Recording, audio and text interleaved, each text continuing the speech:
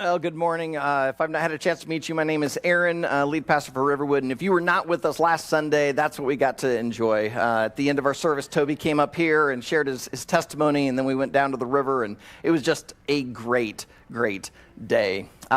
When you walked in, hopefully you got one of our handouts. Anthony, if you want to bring the lights up, inside of there is a connection card. On that connection card, you notice that there's a space at the top. Our church family fills that out every week.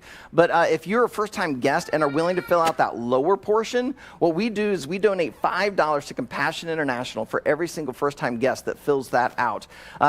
Compassion is an organization that has a goal of releasing children from poverty in Jesus' name. They work through local churches all around the world where kids can get food, they can get an education, but most of all, these kids get to hear what Jesus did for them on the cross. And so because that is who we are as a church, this is what we are all about. You're going to hear it yet again today. We would love to just bless the life of a child somewhere around the world. So if you're comfortable to fill that card out, do so sometime this morning and then just drop it inside a giving box on your way out. And if you're giving today to help fuel the mission that God has given us, thank you. You can drop those in the box as well, or you can give online or via text as you see there in your handout. The one announcement that I want to draw your attention to in that handout is the very top left one. We had a blast. Oh yeah, kids, get out of here. I'm sorry, I'm boring you. Go. I know you kids love me, but not that much. Yeah, but kids, you don't get to have brunch with us. Actually, that's not true.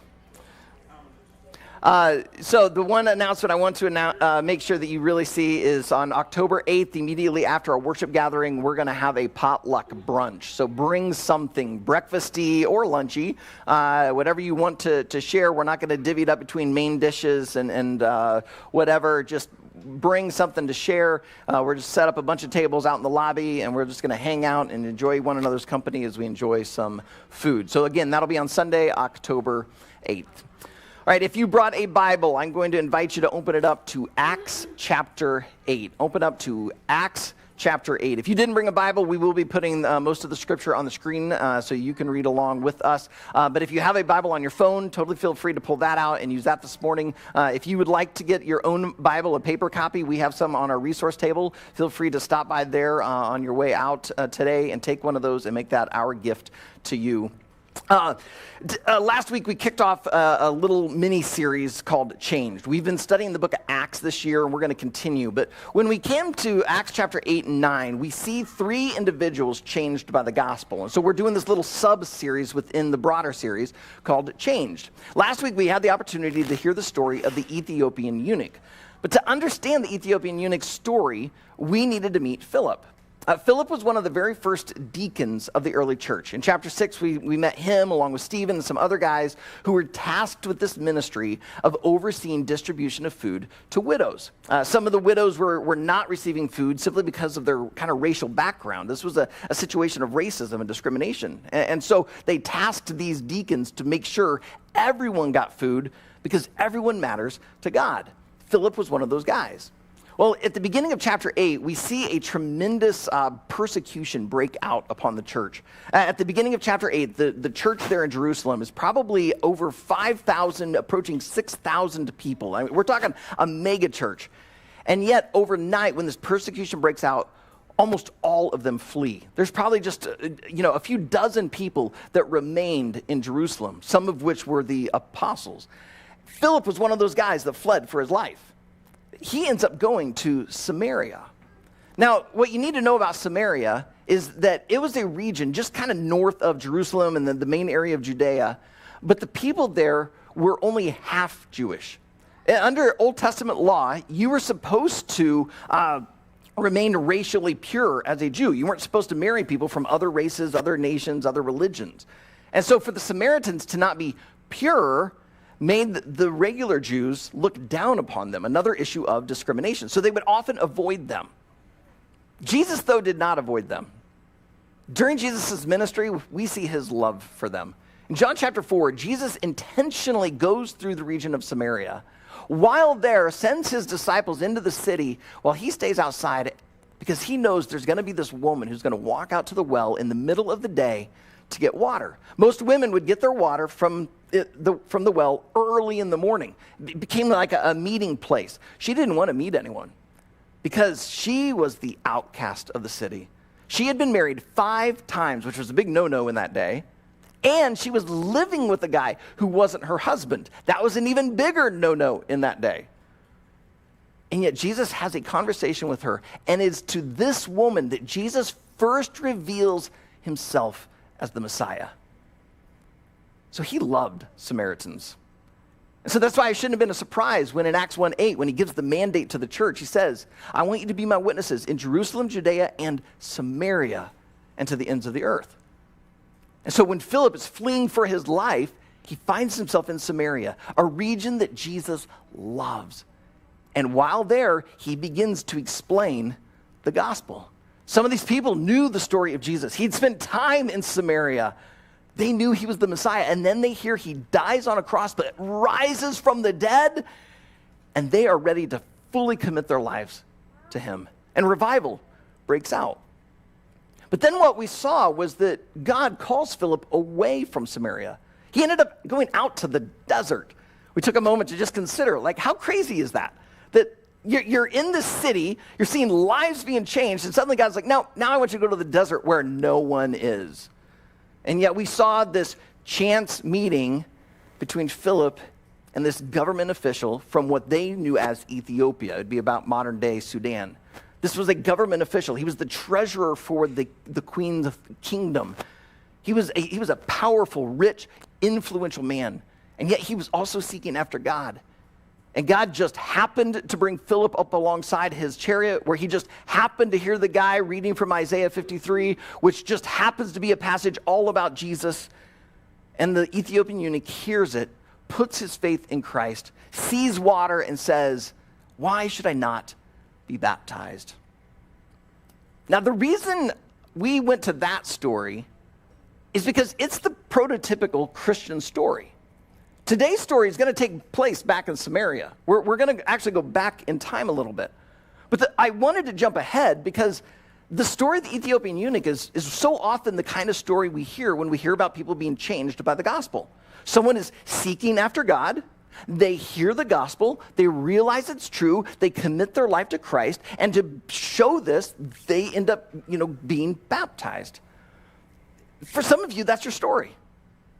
Maybe it's because you were a little kid and you were going to church and you're hearing all these things, so you start asking questions and you put your faith in Jesus. Kind of like what we experienced with Toby. He was seeking, asking, and in March, he put his faith in Christ. And last week, he was baptized. But some of you here today, that's not your story. Your story's messier. You know the gospel. You know Jesus died on the cross for your sins. You know he died to change you, and yet you know there are areas of your life that still seem unchanged. And that struggle has caused you to doubt yourself, to doubt God. It's caused struggle in relationships. It's caused all sorts of issues. So you hear stories like the Ethiopian eunuch, and you're thinking, that's not me. That's why today we go back and we pick up this story, because this story is for you. And we see it here in Acts 8. So as we get ready to lean in and ask God to speak to us, let's pray. So Heavenly Father, this is what I ask, that this would go beyond anything that I have prepared to say, that this would be about what you want to say, need to say. You've been saying these things through your scripture to people for generations, and yet it is on this Sunday, in this place, in this avenue, that you're going to speak to someone. And so I pray you'd open their heart, you'd open their mind, you'd let them see that even though they continue to struggle with these besetting sins, you have not abandoned them, you've not given up on them, you still love them, and you can still change them. And so, Father, open these things up to us as we open up your scripture. It's in Jesus' name we pray. Amen. So if you have your Bible open there to Acts 8, join me at verse 9. Acts 8, starting in verse 9. But there was a man named Simon who had previously practiced magic in the city and amazed the people of Samaria, saying that he himself was somebody great. They all paid attention to him, from the least to the greatest, saying, "This man is the power of God that is called great." And they paid attention to him, because for a long time he had amazed them with his magic. But when they believed Philip, as he preached good news about the kingdom of God in the name of Jesus Christ, they were baptized, both men and women. Even Simon himself believed. And after being baptized, he continued with Philip. And seeing signs and great wonders performed, he was amazed.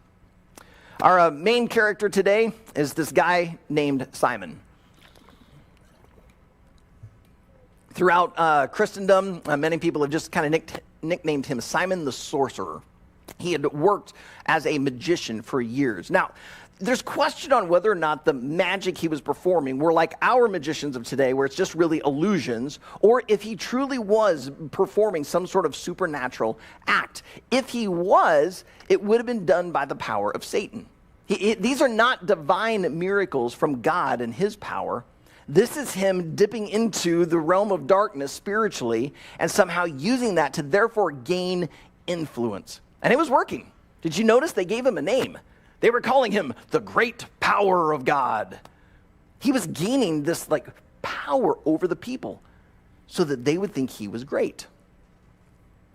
But then Philip shows up. And Philip does things very differently. Yeah, he's doing magic, but it's not like Simon's magic. Like, people are actually being healed. Demons are being kicked out of people's lives. There's something different about it. And everybody notices. And also, when Philip shows up, he basically says, oh, I'm not great. God is great. Simon was using magic so that people would pay attention to him. Philip uses miracles so people would pay attention to God. Now, there clearly was something different between their magic. Any of you seen the show Penn and Teller's Fool Us? No? Okay, I've never seen an episode. I've only seen some clips on YouTube. YouTube thinks I must really, really want to watch these because it keeps bringing them up. And it's like, I watched 2 or 3 episodes. Come on. But Penn and Teller are fairly famous magicians in and of themselves. And they created this show where they invite magicians to come on stage before them and a live studio audience where they perform a magic trick. But the whole goal is for the magician to fool Penn and Teller. But because they've been doing magic for so long, most of the time a trick is done, and usually it's a trick of the magician's own creation. And Penn and Teller put their heads together and they talk a little bit, and then they'll look at the guy and say, hey, we think you might be doing this, and they speak in code so other people can't figure it out, but they speak in just enough where the magician's going, yeah, you know how it was done, you're right, yeah, that's how it was done. And everyone just gives a nice polite applause and they go off. But every once in a while, someone walks on that stage, performs a trick, and Penn and Teller ask all these questions, and you start realizing they don't know how it's done. They sometimes come up on the stage and they'll touch things and ask them other questions, and eventually they look at him and say, you beat us. You've fooled us. And a trophy comes down and everyone gives a big applause, kind of like the golden buzzer in American Idol, and he walks off a winner. In our story today, Simon is Penn and Teller. He's been doing magic. He knows how these tricks are done. And yet suddenly he sees Philip performing true miracles. He's like, how'd you do that? But he's not just fooled, he's impressed. So much so that he actually begins to listen in, hears what Philip is preaching, and it says in verse 13 that he believes and is baptized. Now, if the story ended right there, the story would sound much like the Ethiopian eunuch story. The gospel has come to him, he's heard it, he's believed, he's baptized. Nice happy ending, and they all lived happily ever after. Start the music, roll the credits, story done. But as I said, this story is messier. That's what we see in the second paragraph. Pick it up in verse 14. Now, when the apostles at Jerusalem heard that Samaria had received the word of God, they sent to them Peter and John, who came down and prayed for them, that they might receive the Holy Spirit. For he, the Holy Spirit, had not yet fallen on any of them, but they had only been baptized in the name of the Lord Jesus. Then they, meaning Peter and John, laid their hands on them, and they received the Holy Spirit. Now, when Simon saw that the Spirit was given through the laying on of the apostles' hands, he offered them money, saying, "Give me this power also, so that anyone on whom I lay my hands may receive the Holy Spirit." But Peter said to him, "May your silver perish with you, because you thought you could obtain the gift of God with money. You have neither part nor lot in this matter, for your heart is not right before God. Repent, therefore, of this wickedness of yours, and pray to the Lord that, if possible, the intent of your heart may be forgiven you. For I see that you are in the gall of bitterness and in the bond of iniquity." And Simon answered, "Pray for me to the Lord, that nothing of what you have said may come upon me." When the persecution broke out in the beginning of chapter 8, I said that most of the church fled. Some of those that did not flee were the apostles. The 12 apostles remained in Jerusalem. So some way, somehow, word has gotten back to Jerusalem that revival has broken out in Samaria. And you can imagine their excitement. They were there on that mountaintop in Acts 1 when Jesus says, "Be my witnesses in Jerusalem, Judea, and Samaria." And now they're getting word that it's happening. And so in their excitement, they send Peter and John down to go and see it for themselves so that they might bring word back and go, "Yes, what we heard is true." It's just that when they get there, they begin to discover that while the people have put their faith in Jesus, it seems they don't fully understand that God is a triune God, Father, Son, and Holy Spirit. And they haven't seemed to exhibit, they understand the Holy Spirit and haven't truly received the Holy Spirit. And so Peter and John simply begin to lay hands on the people, pray for them, and it says that they receive the Spirit. Now, Luke does not explain this much to us. And so we kind of have to make a couple of assumptions. When Jesus gave his mandate in Acts 1:8, saying, "You'll be my witnesses in Jerusalem, Judea, Samaria, and ends of the earth," right before that he said, "You will receive power when the Holy Spirit has come upon you." This being witnesses, this living for God, was to be empowered by the Holy Spirit. Jesus, to his disciples, said that when he ascends to heaven, the Spirit would be the one who would give them the words to say. The Spirit would be the one who would bond them in unity. The Spirit would be the one that would give them the power to live the Christian life. And yet somehow Peter and John show up here in Samaria, and while there's excitement about Jesus and his resurrection, they aren't seeing the same power. They haven't seemed to receive what the disciples did in Acts 2. Most likely, this means that the people hadn't spoken in tongues. Now, I realize that for some of you, this brings up a lot of questions. Some of you are going, "Oh, yeah, great, Aaron, preach it." Others of you are going, "Whoa, okay, this is getting a little uncomfortable. This is weird." I want you to be able to ask your questions. But we're not going to answer that question today. Because I think there's something really, really important we need to see. And if we get sidetracked by well, what is this speaking in tongues and how did this all happen? We're going to miss the point that God has for us. So ask your question. If you want, ask me afterwards. Or write it on your connection card. Or send me an email this week. Your questions are good. Never be afraid to ask questions. I think God can handle them. But I don't want us to get sidetracked and distracted. Because there's something very important in Simon's story that some of you need to hear. I want you to look at Simon's response. He sees Peter and John laying their hands on people, praying for them, and somehow there's indication they're receiving the Spirit. Most likely they're beginning to praise God in these other languages.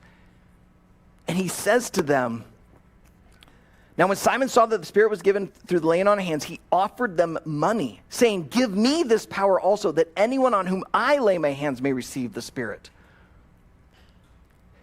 Simon, you have to remember, had lived years as a magician. And he was using that position, this ability to gain influence. So people would think he was great, that he was something. So this is how he thought for so long. Now he's heard the gospel. He saw Philip's miracles. He's believed in the resurrection. He's been baptized. And yet he slips back into old patterns of thinking. When a magician saw another magician perform some sort of miracle, magic, and they didn't know how it was done, they offered money to gain the knowledge. It'd be like buying a book or hiring a consultant. And so all he's doing is doing what he's done before. He is simply trying to gain this power. But he doesn't know that you cannot buy God. The Spirit is not for sale. That is why Peter gives him such a stiff rebuke. Let's look at it again, verse 20. Peter said to him, "May your silver perish with you, because you thought you could obtain the gift of God with money. You have neither part nor lot in this matter, for your heart is not right before God. Repent, therefore, of this wickedness of yours, and pray to the Lord that, if possible, the intent of your heart may be forgiven you. For I see that you are in the gall of bitterness and in the bond of iniquity." Man, what great insults, by the way. Don't you just want to leave here going, "I can see you are in the gall of," no. We're going to talk about that here in just a moment. There's some debate on whether or not at this point in the story, Simon truly is a follower of Jesus. Some people would say, well, no, he's not. You kind of can see it based on Peter's words. Others would say, well, no, I think he is. I used to fall in the former category. I used to believe that he was not a believer. But my mind began to change a few years ago when I created my own little kind of Bible reading program. When Leanne and I felt God's on this journey to begin planting a church, this is 15 years ago, I came up with my own little Bible reading plan. And I only did it for about 2 years, haven't done it for a while. But what I would do is I would read one chapter in the Gospels, one chapter in Acts, and one chapter in the Epistles every day. So 3 chapters, Gospel, Acts, Epistles. So what that meant is for the book of Acts, it's only 28 chapters. So I was reading the book of Acts basically every single month. And so every month, I'm hearing Simon's story. And as I would read his story every month, I began to see things a bit differently. For instance, in verse 13, Luke says, "Even Simon himself believed." I realized that my argument that he was a charlatan, that he's a fake, that God's using Peter to expose his falsity, that I was not taking verse 13 seriously. Luke seems to believe Simon believed.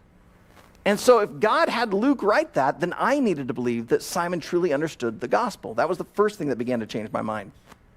The second was down there in verse 19. When Simon says, "Give me this power also, so that anyone on whom I lay my hands may receive the Holy Spirit," I think there's a part of him that is wanting to do good. I mean, Jesus came to bless us, and now we're to follow Christ, so we should be a blessing to others. And what better blessing than to be able to pray for people and they receive the power of the Holy Spirit? So I think he has these good intentions. It's just that so often for so many of us, our good intentions are also mixed with selfish intentions. I remember years ago when I was the young adult pastor at this church in Cedar Rapids, I oversaw several different young adult groups, one that was mostly singles, few married couples. One of the single guys in there, he just became really, really passionate about starting a ministry to single moms.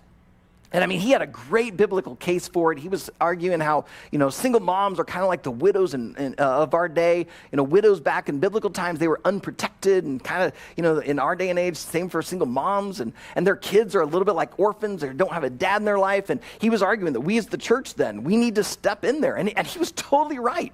I believe the church should be the place that supports and bears the burdens of single moms.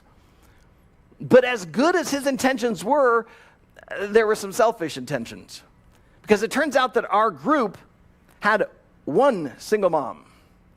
And this one single mom was a very attractive woman. You could see it in the eyes of many of the guys in the group, and you could definitely see it in this guy. Yeah, he had good intentions, but he also hoped she would see the effort he's making to help provide for her. He must be a really kind guy, and it worked. They started dating, and they're now married.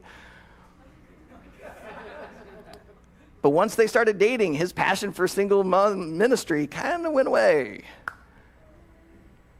He had good intentions, but there was selfishness in there. I think Simon has really good intentions. He wants to be able to give the Holy Spirit to people. And yet, he also wants the attention. He wants the power. He wants the position. That is why Peter says, you are in the gall of bitterness. That is an idiom for envy. He's envious. Think about how he used to use his magic. It was to gain influence, for people to think he was great. Now he's seen Peter and John and how God's working through them, and he thinks they are great. And so, yeah, he's got good intentions, but inside there, he would like to have what they have. It's just he doesn't want to go through what they've been through. They went 3 years with Jesus. They saw Jesus crucified. They have been persecuted by the religious leaders. They've been through some really hard stuff. He doesn't want to go through all that. He just wants the power now. And he slips back into old patterns of thinking, offering them money, just doing what any magician of his day did. But that's what got him the strong rebuke. But then there's one more thing that convinces me that Simon isn't the evil guy I used to think he was. And that's his response to the rebuke. Look at verse 24. After hearing this harsh rebuke from Peter, Simon responds, "Pray for me to the Lord, that nothing of what you have said may come upon me." To me, that sounds like a plea. And not just, I want to avoid the consequences. It sounds to me like someone saying, I want to do it right, but I'm so new at this, I don't know how. It reminds me, it seems to like have echoes of the dad in Mark chapter 9. In Mark 9, there's this dad who has a son who's afflicted by seizures, and they attribute it to demons. And so he brings his son before Jesus, and as they're there, the son goes into a seizure, and the dad's like, help him if you can. And Jesus kind of looks at him and goes, if I can? Like, don't you know who you're talking to? Like, I'm the Son of God. I have all power. Yes, I can heal him. But the dad has probably taken his son to so many doctors, so many religious leaders, probably had so many prayer meetings. Nothing has seemed to work. And so he's desperately trying. I believe this might work, and yet I don't want to get disappointed again. And he cries out, I believe. Help my unbelief. Simon here, I think, is basically saying, I believe. I believe that Jesus died on a cross. I believe he rose again from the dead. I believe there is a God above. I want to leave that other life behind, but it's been so ingrained in my thinking, I don't know how to shake this. So pray for me that what you've said won't come true, because I want to change. Some of you are really understanding Simon in this moment. Because you don't have the nice, cool story of the Ethiopian eunuch. You have the messy story of Simon. You know the gospel. Maybe you've even been baptized. And yet there are still parts of your life that just seem unchanged. And you have been battling and struggling, and there's a part of you that wonders, maybe God's just given up on me. Maybe he doesn't love me. Maybe I'm not even really a Christian at all. So I need you to hear two things today out of Simon's story. The first that you need to hear is that God does not want you trapped. He does not want you trapped by patterns of lying. He doesn't want you trapped in your addiction. He doesn't want you trapped by fear. He doesn't want you trapped in the anger. He wants you free. I don't think he wanted Simon trapped. I think he wanted Simon to be freed of this. It's just that Simon believed, is baptized, and it said that he continued with Philip, so he's starting to be discipled, and yet it's like in this moment, God's saying, yeah, but there's more to deal with, and he's ripping it back. Sometimes God mercifully just removes something from your life. I remember hearing years and years ago about a pastor shared his story of how he became a Christian. He was in college, joins a fraternity, and he said college for him was about two things: beer and babes. And so he kind of was top dog in his fraternity because he was great at both. was on his way to becoming an alcoholic. And he's like, I'm surprised there aren't more kids out there in the world because of my actions. But then he became a Christian. God got the gospel to him. He heard it and he believed and he was changed. In an instant, he said his desire for beer just was gone. He no longer craved it like he did. Sometimes God just mercifully takes something from you. Sometimes he doesn't. Because that same pastor said the lust that he struggled with stayed. It was a battle for years to not see women as just some sexual conquest, instead to see them as people created in the image of God for whom Jesus died. That continued to beset him for a long, long time. And yet God wasn't done with him. That's what you need to hear. God does not want you trapped. Some of you, you know he mercifully took something from you. Some of you, it's like he covered it for a time, and now like Simon, he's like, all right, we're going to pull the curtain back. It's time to deal with this now. Because you see, God wants you free, and sometimes the way he wants you to find that freedom is to go through the struggle of seeking him and trusting him. Galatians 5:1 says that it is for freedom that Christ has set you free. God longs for your freedom, but he wants to invite you in on the process. And that leads to the second thing that I want you to know, that if you do feel trapped, you need to know God has not given up on you. The very fact that God put the word repent on Peter's lips to Simon, that was an open door. If God had given up on Simon, why say repent? No, the very fact that Peter's saying, you need to repent, is God saying, come, let me free you. Give this to me. Confess it. Let's rip it back. Yeah, it's going to hurt. This is going to be uncomfortable. This is surgery without anesthesia. But this is necessary because I want to shape and mold you into the image of Jesus. So repent. Now, some people, they see Peter's words and they get stuck on that phrase, if possible. They start wondering like, oh no, God might not do this for me. Don't be scared of those words. Because this is God we're talking about. With God, all things are possible. And so take God at his word in 1 John 1:8 when he says that if you confess your sin, he is able and just to forgive you of that sin and to cleanse you from all unrighteousness. Yeah, God, he wanted to change you, help you cross that line of faith, to help you put your faith in Jesus. But he's not done. It is continuing to lay down, letting him do this deep work in you. He's not finished with you. He has not given up on you. So keep seeking him. Keep going after him. Let him in. Some of you know the illustration of the butterfly.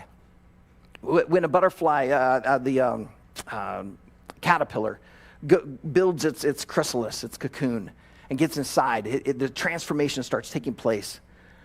But then comes a moment where the transformation inside is done, but it now needs to emerge. And it has to work and struggle to break that chrysalis, to crack it open and to come out. Well, it turns out that if you decide to help the butterfly out, if you go in and you slice it just to make it a little easier, the butterfly's wings will not be strong enough to be able to fly. It's the struggle that actually helps the butterfly. God, in his infinite wisdom, knows how much to let you struggle. He has given you the Holy Spirit. If you're a follower of Christ, the Holy Spirit is in you. And so you have the power to emerge out of that cocoon. But he will make you stronger. And so if God mercifully just removes it from you, it's because he wants you to realize his power and his love for you. But if he hasn't removed it, it's because he wants you to come to him and to rely on him. In 2 Corinthians chapter 1, the Apostle Paul, in writing his letter to the Corinthians, says, hey, I don't want you guys to get fooled. Like being an apostle, following God, being on these missionary journeys, this isn't easy. We're not these awesome individuals. Like, this is hard. In fact, he says at one point, we despaired of even life itself. It was so difficult, they thought it's over. Like, this is going to cost us our lives. But then Paul goes on and says, but God allowed it so that we would rely not on ourselves, but on him. Some of you, in your battle, you've been trying to rely on yourself, and that is why you are so tired. God is inviting you to put your faith yet again upon him. I don't know why God is doing it in the timing he is. All I know is he's good, he loves you, he's for you, and it is for freedom that he sets you free in Christ. So come to him, seek him, because he has not given up on you.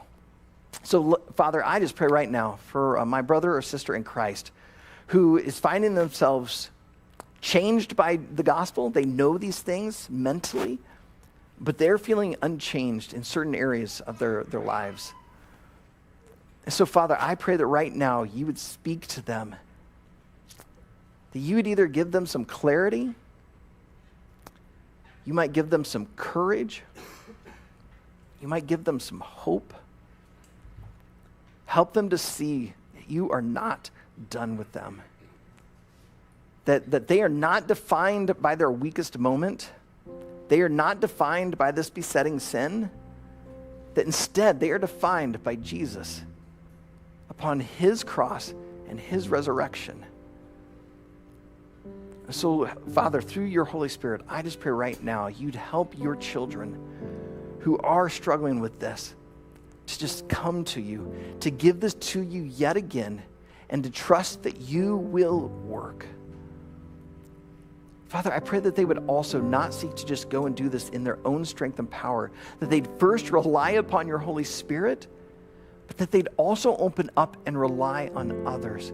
Father, you tell us that a healthy church bears one another's burdens. And so would you help us to open up to others, to 1, 2, 3 trusted people that we can share this with, and they can come alongside of us and help us in this journey. And Father, help us to realize that even when we slip up, when we fall into those old patterns of thinking like Simon did, that your mercies are new every morning. We can begin yet again. So Father, you are in control today. You'll be in control tomorrow. You know what has happened in our past. You know what is ahead in our future. So help us, Father, to trust you, to let you free us, to know your heart, to know your power, and to know that you can do what only you can do. And Lord, I pray for the person here that they have not put their faith in you. And yet, just like Simon, the gospel has come to them. For whatever reason, you wanted them sitting here today. You wanted them to be watching this online. You wanted them to hear this podcast later. And they're realizing that they are struggling. They are trapped. And yet you want to free them. And so I pray that right now they would just give their life to you. That they would be like Simon, that they would believe. Father, I believe you are the one who gives that belief. So right now, give it to them and give them the courage to bow down, to give it all to you, to surrender. Even knowing that there may be some things in your life that you don't take away. You're going to work through those so that they may be shaped and formed into that image of Jesus. But Father, whether we are right now putting our faith in you for the first time, or we've been following you for a long time and we find ourselves yet again saying the same prayer, help my unbelief. God, I believe that you are such a forgiving God, that if Jesus could tell us to forgive our brother 70 times 7, you are a God who can forgive us 70 times 7 million and 7 billion and 7 trillion.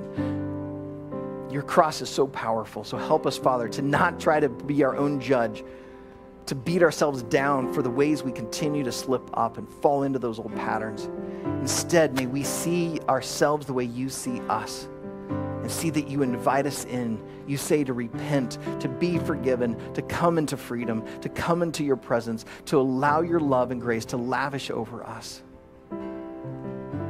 So, Father, in these next quiet moments of prayer, would you just hear the prayers of your people as they either put their faith in you for the first time or for the 1000th time, because you love them, you are for them, and you can free them.